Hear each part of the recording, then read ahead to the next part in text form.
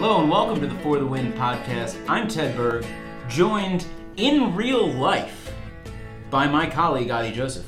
Adi, how's it going? Ted, I am thrilled to be here for the Win podcast, and I think this is going to be an awesome episode. So we're speaking from USA Today's New York City offices, and this is the room that I have sort of co-opted as the podcasting studio. It's got a nice view of other tall buildings here. Yeah, we have a window view of windows. It's fun sometimes, so these windows happen to be sort of tinted, but it's fun when you're working at your desk right behind a window in a high building to look out and see the sea of other people also going about their sad daily lives at their windows in other offices in crushing Midtown Manhattan. You're ever in a place where you look out the window and you see someone else who happens to be looking out the window, and for that moment you fall into a completely non-sexual love with that person because you're there, just you two, in this world that exists between your windows and your buildings. Right, you're like, hey man, how's it going? We are the only people in the world right now. Yeah, no, I haven't had that experience. That's never happened to me. I studiously avoid making human contact. I prefer to sort of just clam up in my little shell and pretend I'm alone here. For I am. Let's go. So before we get into it, I want to say we have recently had some issues with our iTunes feed. They are now fixed, so you can subscribe to the For the Win podcast on iTunes. Please rate us, review us, subscribe. We would appreciate it. Love the feedback. Anything you've got to say, we want to hear.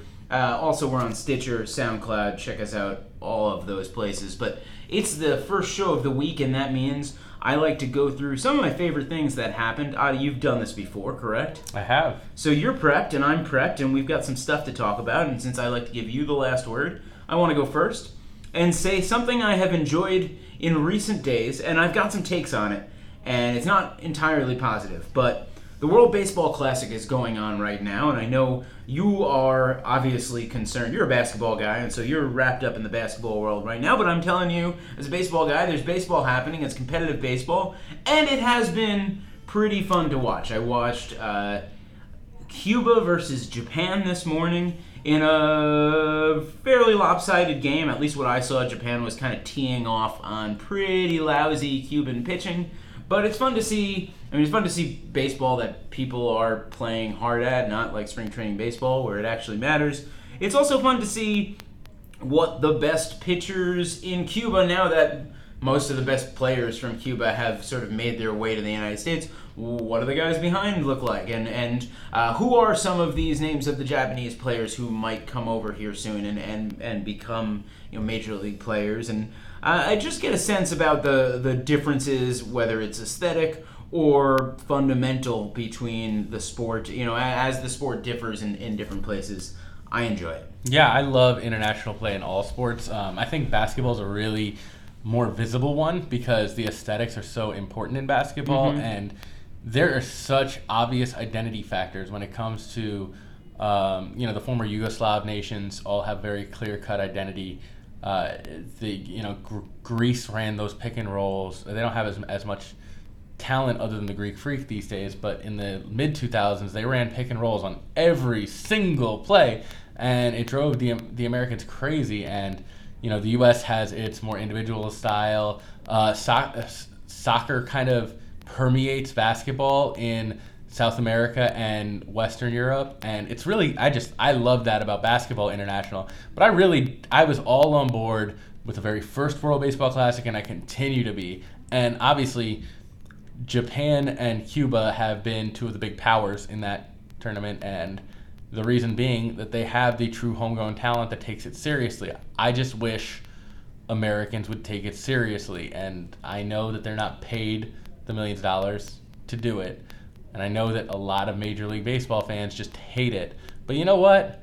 I kind of think it's a cool thing, and it would be so much cooler if everyone just took it seriously when they entered. I think it's a cool thing that could be cooler in a lot of ways. I don't blame a guy for saying, Noah Syndergaard this year, the Mets pitcher, said, well, I'm employed by the New York Mets, right? So, I don't think it's an anti-patriotic type thing. He wants to make himself as good as he possibly can be for the team that is furnishing his paycheck. And I hear that. I think that the timing, and as everyone will point out, there's really no perfect time to do something like the World Baseball Classic. I almost wish they did it as a single elimination tournament, even though I realize that's a ridiculous thing to do in baseball, but have a central location that switches, every 3 years, every 4 years, however often you do it. And in my head, it's like a mid-season thing. Instead of the All-Star break, once every 4 years, you skip the All-Star game entirely, and you do like a 7-day single elimination tournament in baseball.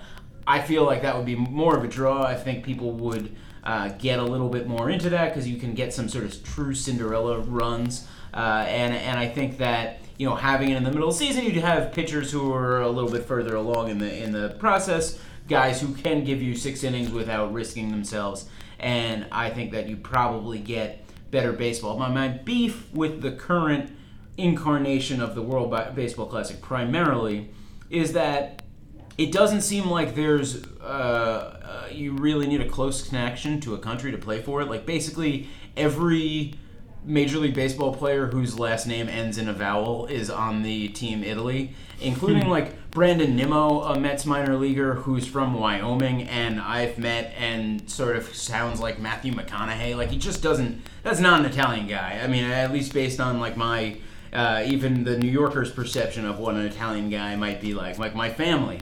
my family is filled with Italian guys, and so it's. I would actually rather see a team of terrible native Italian baseball players getting completely walloped by Japan than this team of like quad A, triple A, double A American dudes with Italian last names playing well against these teams. I feel like, again, like that same thing you just mentioned with basketball, seeing those distinctions in regional styles is what appeals to me about a tournament like this. And while it would certainly lead to some lopsided results in baseball, I still kind of want to see it. Like, I kind of want to see how bad I was looking up the Italian Baseball League recently. A guy by the name of Ronnie Cedeno, who had been a utility player in the majors for a few years, sort of a light-hitting middle infielder, had like a 950 OPS in Italy last year. I don't know how Ronnie Cedeno came to be playing in Italy.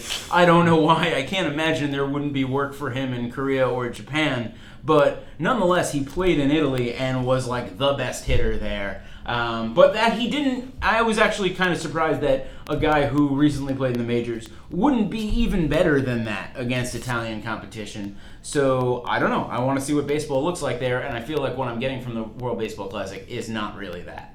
Yeah. I'm wondering, have you seen, I believe his name is Shohei Ohtani? I've only seen him on video. He's not playing in this World Baseball Classic. Oh, okay.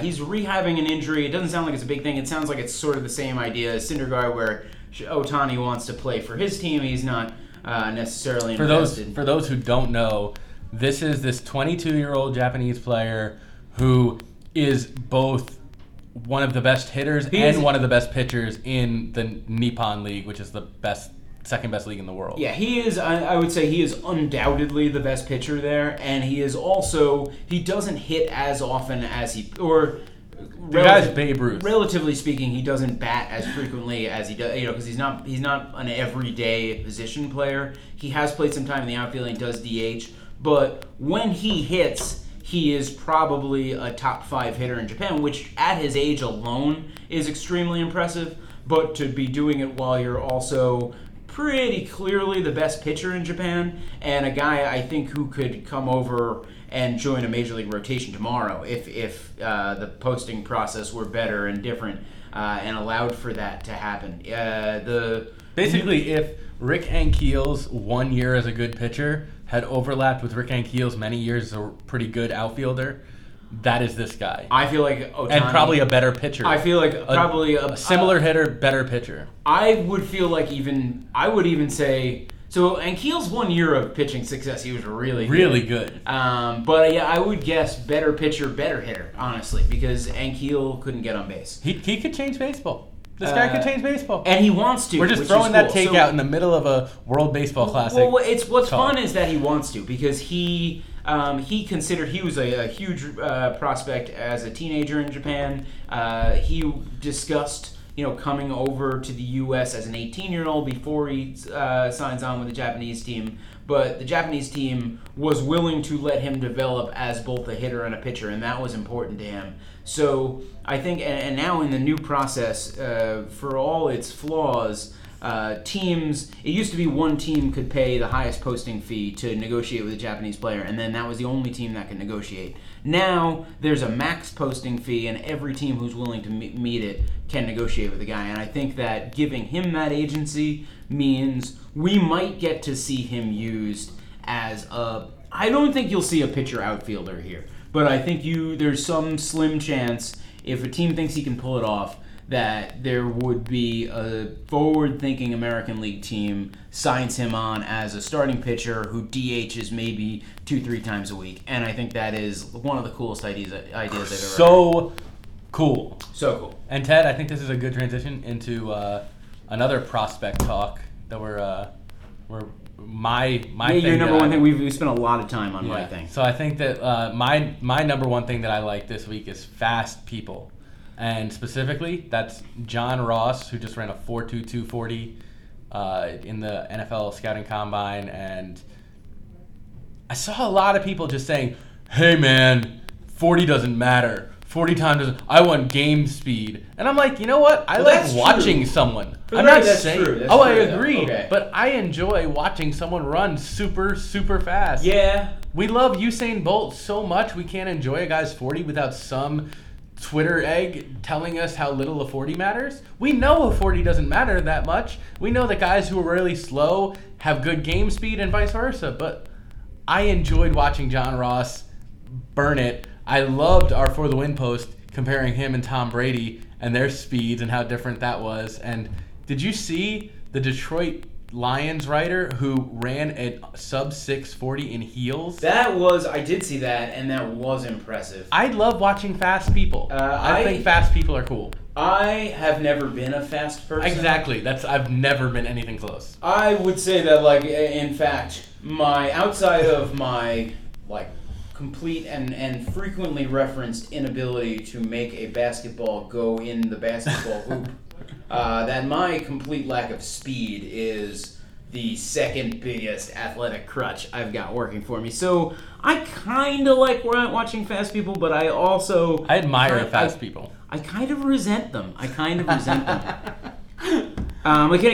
So the fastest guy I ever played sports with was my friend. He was a friend of mine, and he was he wasn't the starting quarterback on our football team, but he sort of took over as the quarterback on our football team when our starting quarterback, who was another one of my friends, kept getting hurt. Just super fast, not like a great thrower, smart guy, and incredibly quick, just so fast.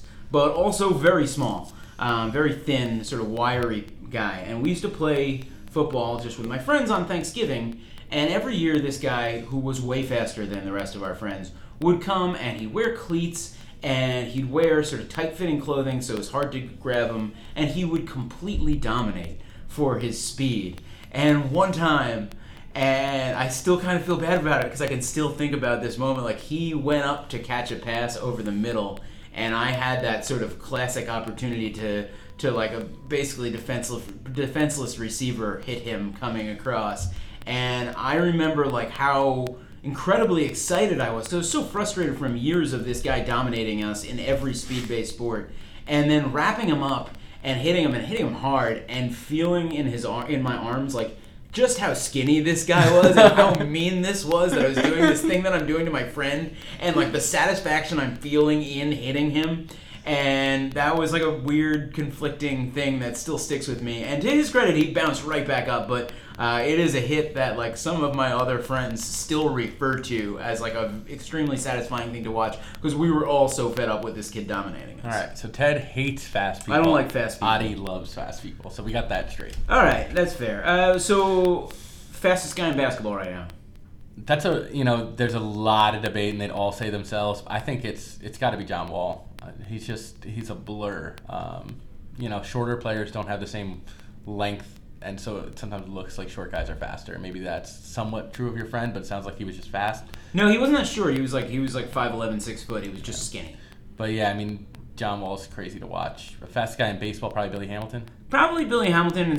So there's a few, like Terrence Gore, who's a Royals, I don't want to say minor leaguer because they tend to call him up for the postseason as like a pinch runner guy. Hasn't hit a ton, but he is extremely fast, could be up there. Billy Burns, who's an A's outfielder. The problem with the baseball guys is that none of the, or at least very few of the extremely fast guys can actually hit. And so you're like, well, wow, when Billy Hamilton gets on base, look out. But Billy Hamilton just doesn't get on base nearly enough. Three guys that I will always remember being ridiculously fast in baseball. Homer Bush, Tom Goodwin, who I think is definitely the fastest guy I've seen. Now the Mets' first base coach. Really? Yeah. He was a bad base runner, though. He got caught all the time. I believe he is now their base runner. As a matter of fact, he was. I remember. And then pre everything that went wrong for him, Otis Nixon, who was actually a really good baseball player. Otis Nixon, extremely fast. Yeah. Also, even by the end, even when he was on the Rangers and he looked like he was 60 and he was only like 36. He aged poorly. Unsurprisingly. Yeah. We'll stay away from what went wrong with Otis Nixon. It's been a rough, if you follow up, Otis Nixon's had kind of a rough go of it in Google general. Otis Nixon if you don't know what we're talking about. Yeah. You can see what he looks like now. It could be better. I don't want to be any harder on Otis Nixon than life has been. So I'll just say that Deion Sanders was also an extremely fast baseball player. Deion. And Bo Jackson, both NFL players, obviously. I'll give you another good thing, and I'm looking at it right now in your hands. This is my second good thing of the week, and this is a good thing of every week for me. It's coffee. Love coffee.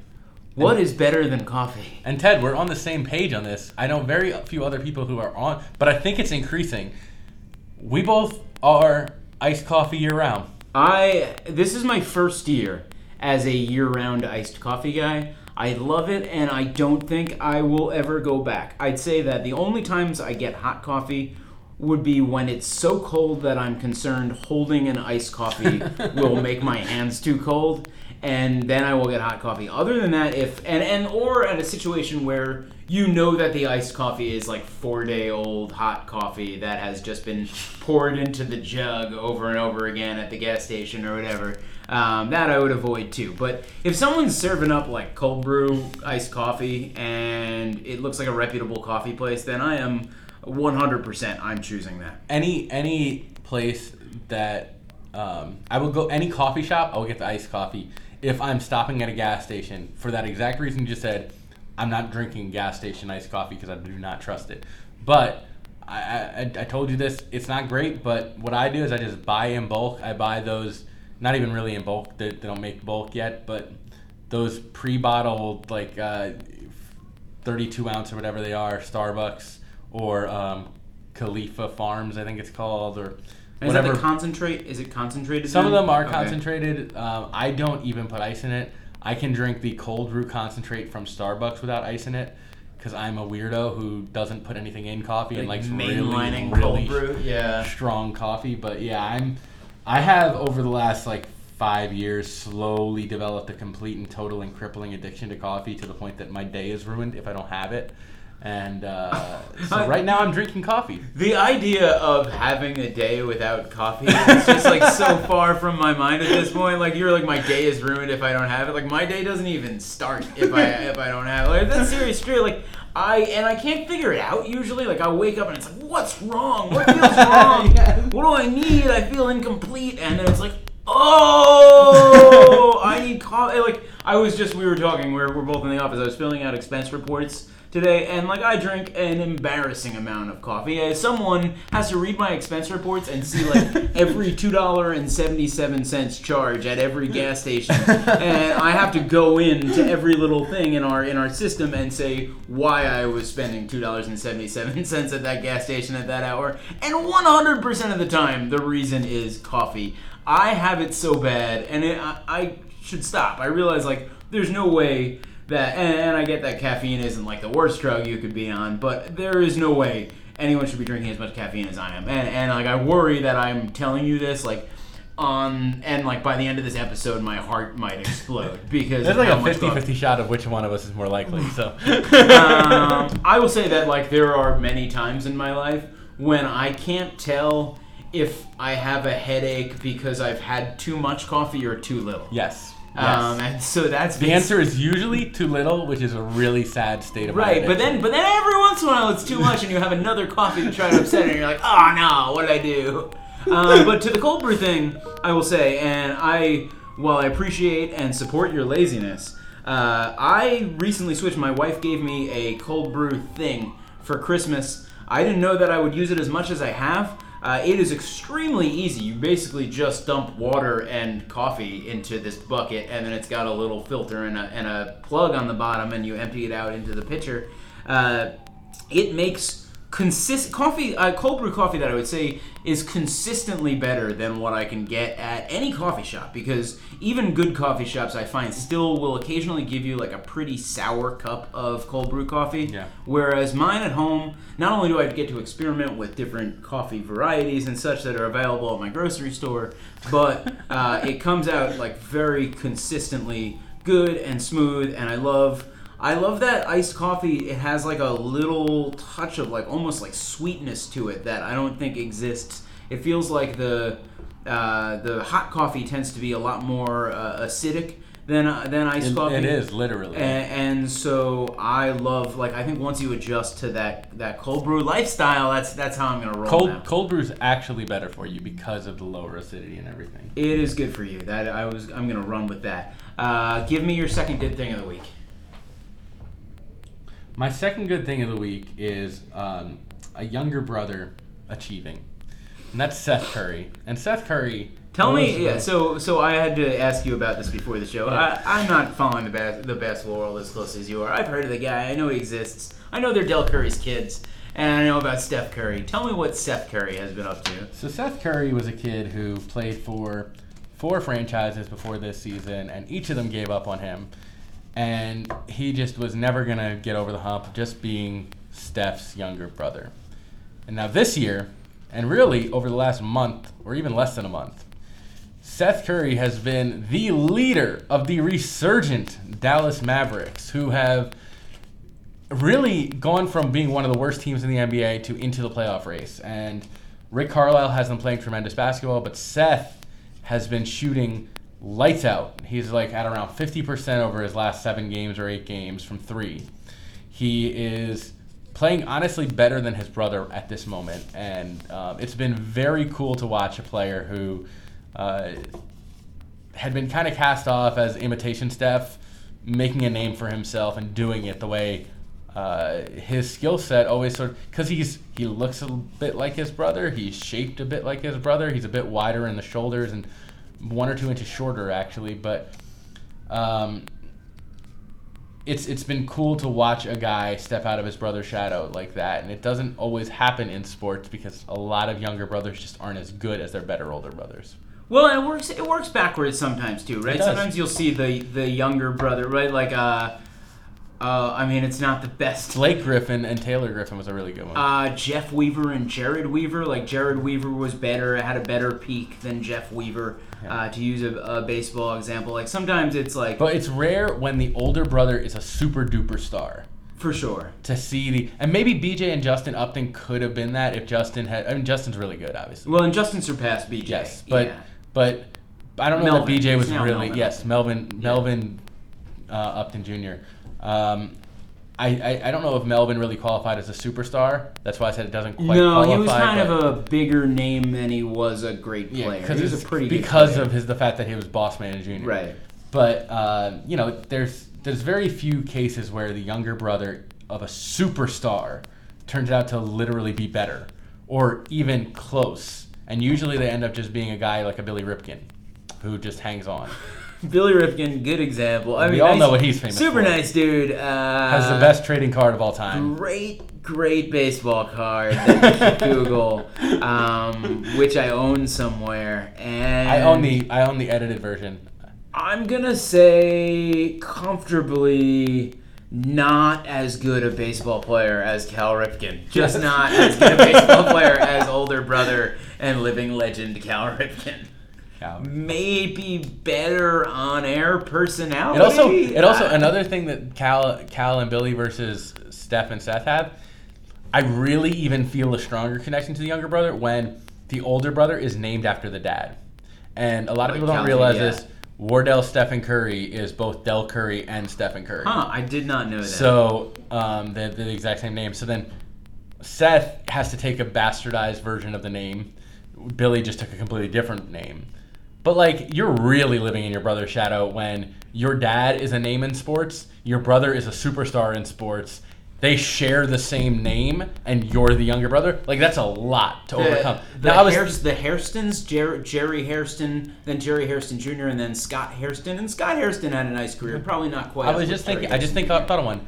Sandy Alomar is the older, right? Yeah. Sandy Alomar Jr. is the older of the two brothers, and then Roberto obviously ended up being the much better player. Much better player, yeah. Roberto is... But very different sorts of player. Yeah. So that's weird that they came from the same gene pool. It is kind of weird. I never really even thought about that before, but yeah, that is... they're not... Yeah, they're very... Like the Sandy Alomar was like about as plodding catcher guy as you could imagine, and Roberto Alomar was like one of the best athletes in baseball. Yeah. Low-key, Sandy hit...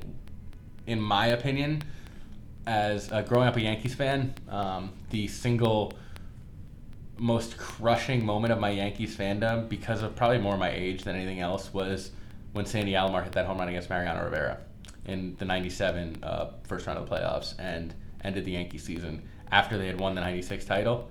And that was an era where Yankee fans just felt invincible.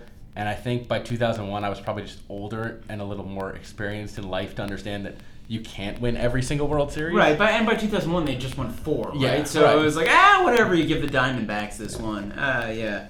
Do you have older siblings? I do not. Do you? Okay, I do. And I can say that this very same experience, where it totally applies to me growing up, in that I went to the same school as my older siblings. My sister is great at many things, and but that wasn't the issue, because I looked exactly like my older brother. My older brother, coming through school, was this incredible math and science student. When he got physics, I remember like it was some achievement that he got a 5 on the AP test and an 800 on the SAT too. Like, he got a perfect score on all of the different physics tests, and like the physics department in my high school made a big deal out of that, and everybody was psyched about it. So I always felt, and I went to high school with this chip on my shoulder, thinking that because I looked exactly like him, and because I had the same last name, and because all the teachers kept calling me by his name, which is like a thing teachers do. You always kind of accidentally call a kid by the name you learned the last time around.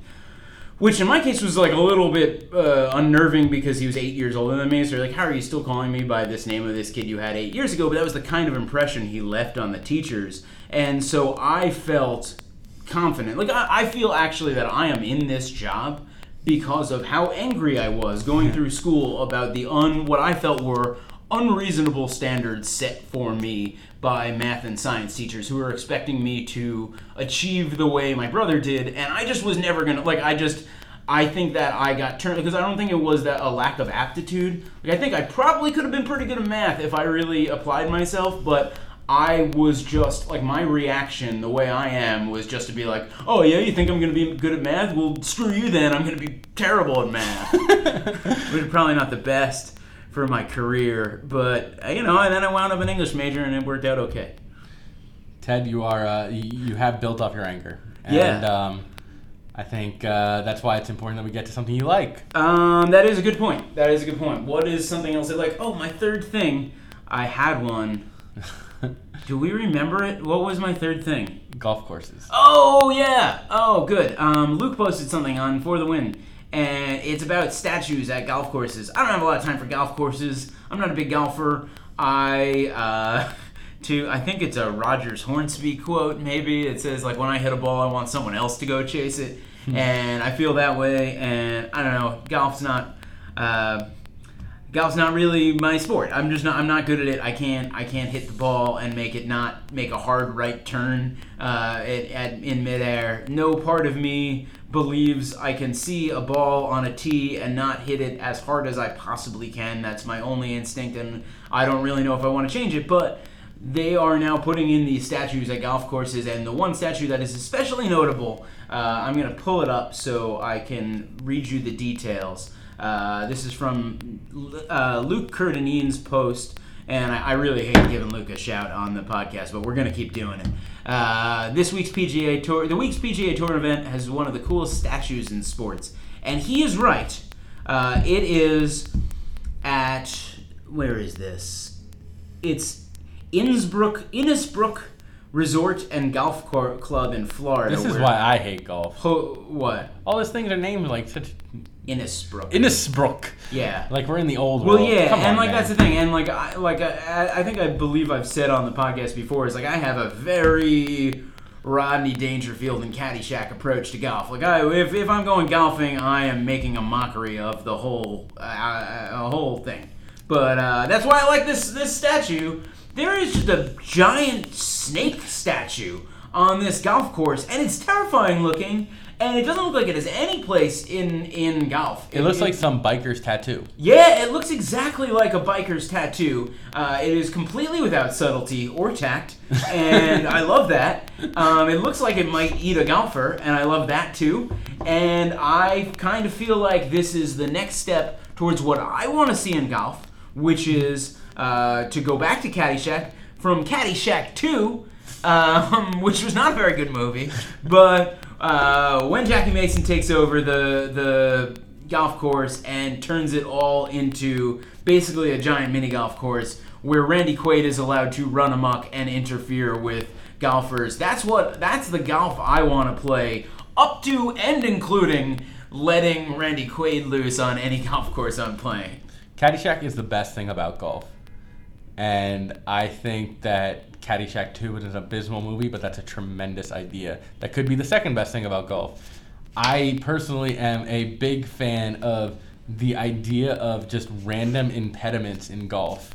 That's why I like mini golf. I think mini golf is fun. I have literally never gone real golfing in my life. It's okay. I mean, it's nice outside. You hit the ball. You go chase after it. You suck. I suck. Like, you're going to suck. It's like one of these things like surfing where it's going to take you so long to master That's the problem. that it's not even worth mastering it, because by the time I'm going to master it, I'm going to be like 65 years old and it's ready to die.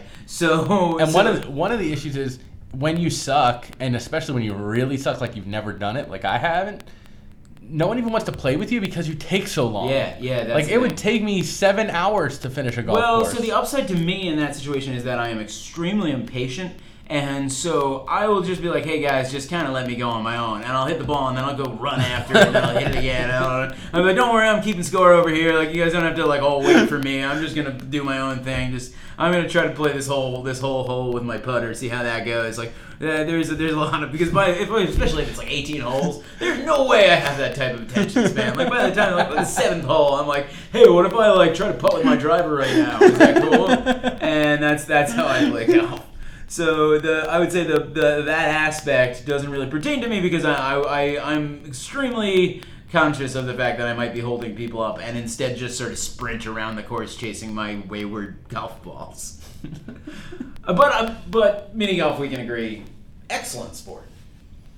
Excellent. Excellent fun sport. I compared it. I said it's like outdoor bowling. It's like outdoor bowling. Everyone's done it. Everyone enjoys it. You don't think to do it all that often, but when you do, you usually are happy you did. I think to do it fairly often. I wish that there were more mini golf options available to me, and I especially lament, and again, another good Luke article was... Are we just gonna... Yeah, it's rough.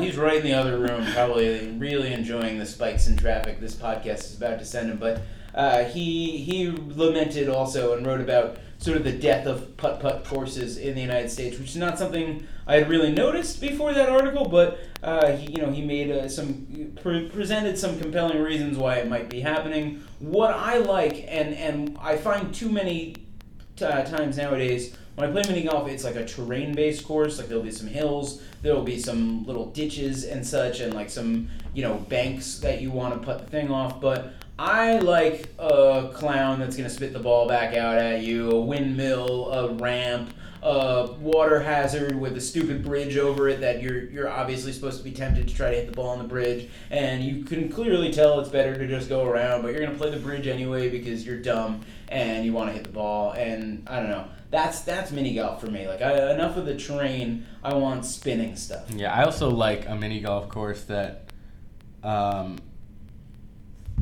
just includes just crap, like a little bit crappiness.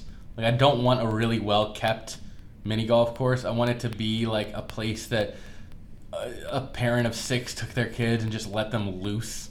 I like that feeling, and like I like seeing like a cigarette stub, and right, and like, to me that's what mini golf is, and maybe like that's to me just like why I go mini golfing is because it's just like bowling. It's just something that's actually surprisingly fun to pass the time and get me outside, which is the nice part. You want to play like where the seam in the artificial turf is starting to tear, and playing around that seam is part of the strategy. You have to just look and see like, hey, this mini golf course is coming apart. I need to adjust the way I would otherwise hit the ball because of poor upkeep. Yeah. I like it all the ways. I like it in all of its forms. I think I am for someone who again has very little time for golf. I have tons of time for mini golf. Anytime I pass a mini golf course, if I'm with someone else, I don't think I would play mini golf alone. That would probably be weird. But if I'm with my wife or I'm with friends or whatever, and I see mini golf, I want a mini golf. It's just always going to be that way. I think that if you were to tell me to choose between outdoor activities, mini golf would be pretty high on my list. I actually love frisbee golf as well, so I like all forms of golf that aren't golf. Okay. But yeah. See, my number one is going to the batting cage, but the batting cage is often attached to a mini golf place. Yeah, and it's often indoors, so it doesn't always count. That's true. But I like an outdoor batting cage because the ball tends to fly further. Because you get like a little bit more room. Give me your last good thing of the week. My last good thing has been, it's not timely at all, but I wanted to end on it because it's really important to me. Been listening to a lot of Wu-Tang Clan, and I know that you're also a fan of the Wu-Tang Clan. And I've also been watching, rewatching The Wire a little bit slowly. And I just think Method Man. I have come to the determination that Method Man is the greatest person in rap history. Not the greatest rapper. Not the greatest rapper. But good rapper. Very extremely talented rapper who didn't even care enough to slave over classic albums the same way a lot of rappers do, or put out as much material as say even Raekwon or Ghostface. Not nearly. But yeah. But he's super talented rapper. I would say charismatic above all. More than it's like, oh wow, like Method Man wrote some awesome. Well, he also had this flow. He could go on any beat. He could make anything work on any beat.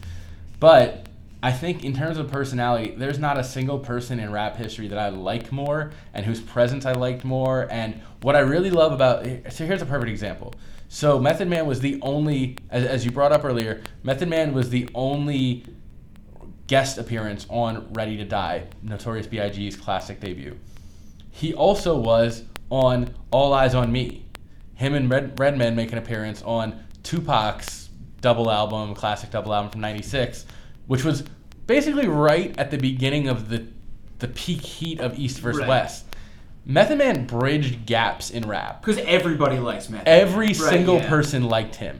Because all he wanted to do was, light it and pass it. And that was Method Man to a T. He's super talented at everything he does. We both love How High and Method and Red, the very, very short-lived TV show that he and Redman had. The Blackout albums with him and Redman were fantastic. And he just seems like the kind of guy you want to be around. And Ted, you've been around him.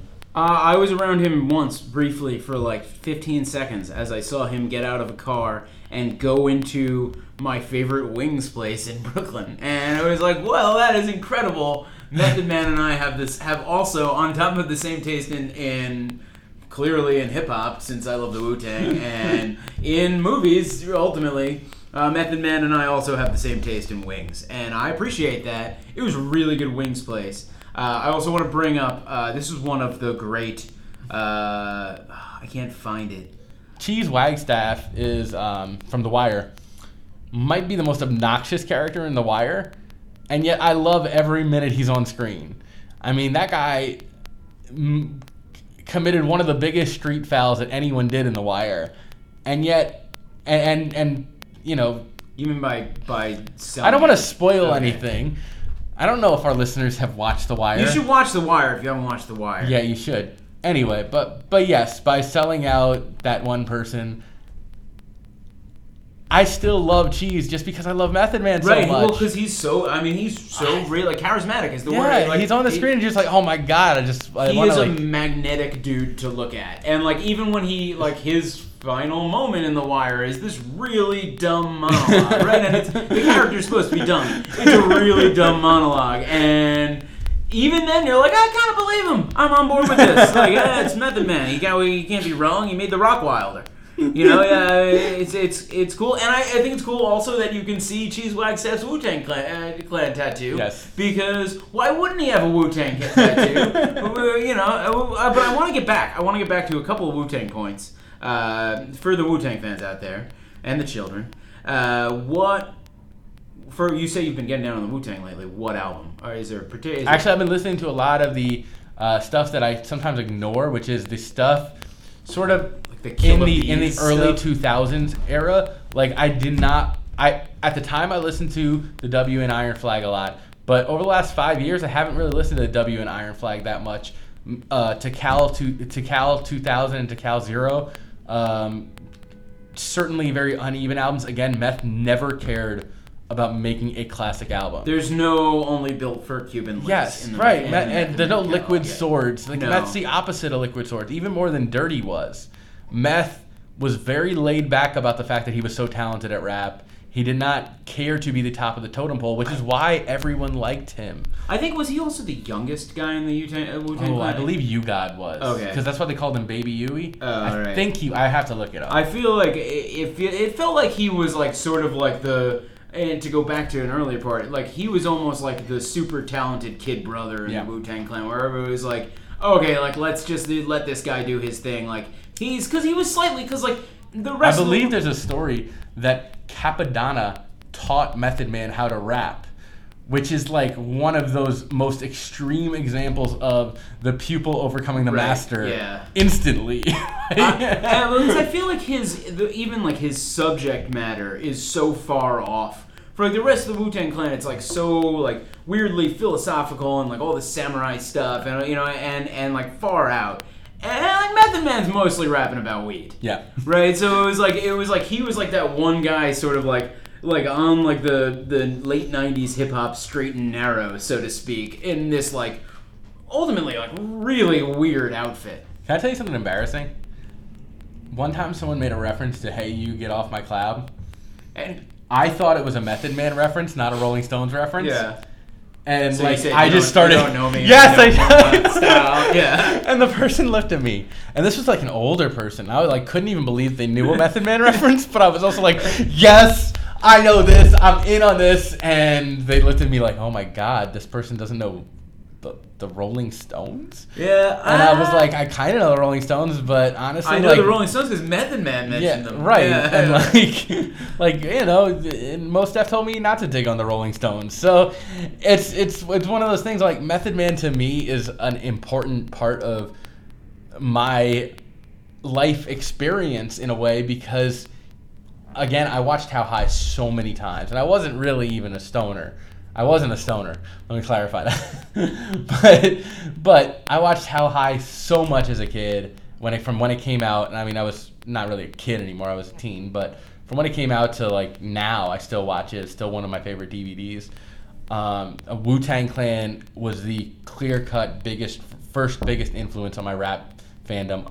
Along I thought with you were going Nas. to say on your rap career. I was like, whoa, step back. And so yeah, for me, like Method Man, I can't think of a person in rap history who I like more than Method Man. I might give it up for like Chuck D, but Chuck D wouldn't be fun. Totally different appeal. Totally. Don't get me wrong, Chuck D's awesome, but I'm trying to think. It's tough. It's tough to beat. Like who would you rather hang out with among all rappers all time? Biggie. Oh, but Biggie's scary a little bit Yeah, too, right? but like I feel like he's Biggie didn't like to be crossed. No, I get that, but I wouldn't cross him because I would be like a total sycophant. I would just be like, anything you want to do, Biggie. Like I'll be the driver. Whatever you want to do. Like I will take you. We can get T-bone steak, cheese, eggs, and Welch's Meth Grape. supposedly, I've read that Meth like. RZA would just tell him to re-rap a verse and he'd just do it because he didn't care. Yeah, like, I buy that. RZA's like the last person I want to hang out with, and I love RZA. Well, he's like kind of a control freak, and he's right. Yeah. Like he seems like he would have no fun, but like Meth just seems like he would just go with the flow. He might even let you pick what you do. Method Man might let you choose what you're gonna do that night. I know a guy who worked on a studio album for Busta Rhymes. Said Busta Rhymes really fun guy to hang out with. Busta and Meth are like.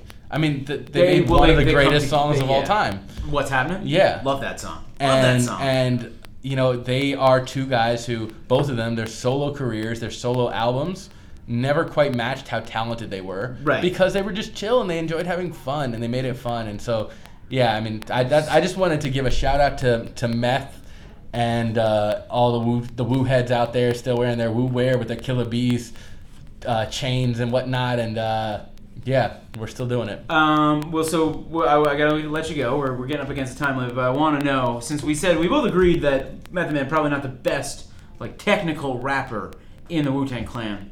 For you, who is the best rapper in the Wu-Tang Clan? I think Raekwon's my favorite, but Ghostface definitely had the best career. All right, I'm gonna give you a hot take. It's Inspector Deck. Everyone says this because they not everyone says this. Everyone says it's Ghostface. Ghostface sounds too whiny to me. I don't like his sound. So here's the thing with Inspector Deck. How much of his solo stuff have you listened to? I have actually listened to a pretty good deal of his solo. So there's one album that's like I forget that. Uncontrolled Substance? No. The next one was, I don't remember the name. I don't remember the name of it, but it's like a southern rap album, which is random, right? That like after like rapping over like RZA beats, he'd have these like horn sections and stuff. But it's like basically like it sounds like a No Limit album or something. But it's good. He's good. I mean, it's not Liquid Swords. It's just not that. It's not that. So good. The thing with Inspector Deck is like he kills it on all those posse cuts because his style is so like aggressively forward. And he's smart. He's so good. Yeah, I don't know. I feel like every time I'm hearing like I'm listening to a Wu-Tang song and I'm like, this verse is incredible, and then I'm like, wait, who is it? Oh, and it's like, it's the Rebel INS, and he tells you, and I'm like, wow, that's right, it's him again. He's the best. Yeah. No, I love. I'm talking body of work. There's no doubt to me. It's the GZA or Raekwon. I don't love GZA chose bad beats for most of his career. That's but Liquid Swords is so good. Yeah. And I think like Pro Tools is kind of a good album too, but I don't like Ghostface as much as everyone else likes Ghostface. I just find his actual voice kind of annoying. Right, because he's like so high pitched and like a little bit whiny, and I don't get down on Ghostface, catch the blast of a high verse. Right, yeah. So for me, this podcast now features my Ghostface impression. Right. So for me, it's if you're doing solo albums, a different thing. But if it's just like performance on Wu-Tang songs, it's the Rebel INS all day long. Yeah, I mean I can respect that, and I think it's one of the two guys on Cream. Because I tend to lean Raekwon takes over most songs he's on, I think. And I grew up on Nas and the Wu, and Raekwon was kind of the guy who bridged the very small bridge that was necessary to get from Nas to Wu-Tang was Raekwon. It was right? like 100 city blocks. Yeah, like that very tiny amount of distance in their rap styles. That was Raekwon, and so Raekwon for me was always like important in that way. You know, he's been a guest on so many classic rap albums. He's been a guest on My Beautiful Dark Fantasy, on Mobb Deep's The Infamous, on Aquemini, on so you want Raekwon as a guest because he comes in for one verse. He doesn't shake up the whole thing like Ghostface would. Ghostface would try to take over the track. Right. Raekwon comes in, delivers his 16. It's the best 16 on the album, but no one really like. He's like your glue guy. He's like your underrated guy who's like averaging a triple double, but he's not the top scorer on the team, and so you're not really worried about. Love Raekwon, love Inspector Deck, love everybody in the Wu, except Capadonna. What do you got against Capadonna? He has that one. He's also got not, some very good verses. I don't think a full ever, or maybe later in the career, a full member of the Wu-Tang Clan, but definitely featured. In and out of the Wu, yeah, okay, at he was different times. It was Triumph featuring Capadonna. Right. Yeah. But then on the W, he was a member, and then like he was out again by Iron Flag. I don't know enough about like your Master Killa, and you got like guys who didn't have a lot. Like Master Killa basically wasn't on that first album, right? Because he was on one verse. He was in jail, I think. So Yeah. you know, I can't speak to his skills, but like if you're talking core Wu-Tang guys, I like them all. Yeah, love him. Adi, I gotta let you go. We've now talked about rap for like 10 minutes for a sports podcast, but that's cool. Last time we talked about The Walking Dead. Maybe we'll pull in some of those Wu-Tang Walking Dead overlap fans. Thank you very much for listening to my rant about Method Man. I appreciate it, and I would hope that the people at home appreciate the Wu and especially Method Man because he does good work. And if you don't know his work, check it out. It's good. You've probably heard some of his songs. And The Wire... One of his songs is called Method Man, so it's really easy to Google. That's the entry point. That's like his basically... It's like... That is definitely the entry point song for Method Man, too. Because he's doing like all the Method Man things. Like he's incorporating nursery rhymes. And it's like this sing-songy thing. But you should... Yeah, and just also... pretty good actor. Check him out on The Wire and other things. Maybe we can... Method Man, if you're out there listening, come on the podcast. Let's hang out. Adi, thanks for joining me. You can check out the For the Win podcast on iTunes, on Stitcher, on SoundCloud again. That is Adi Joseph. He is on Twitter at...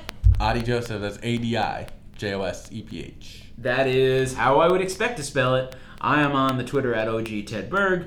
This has been a good time. Thanks for listening, and have a good day.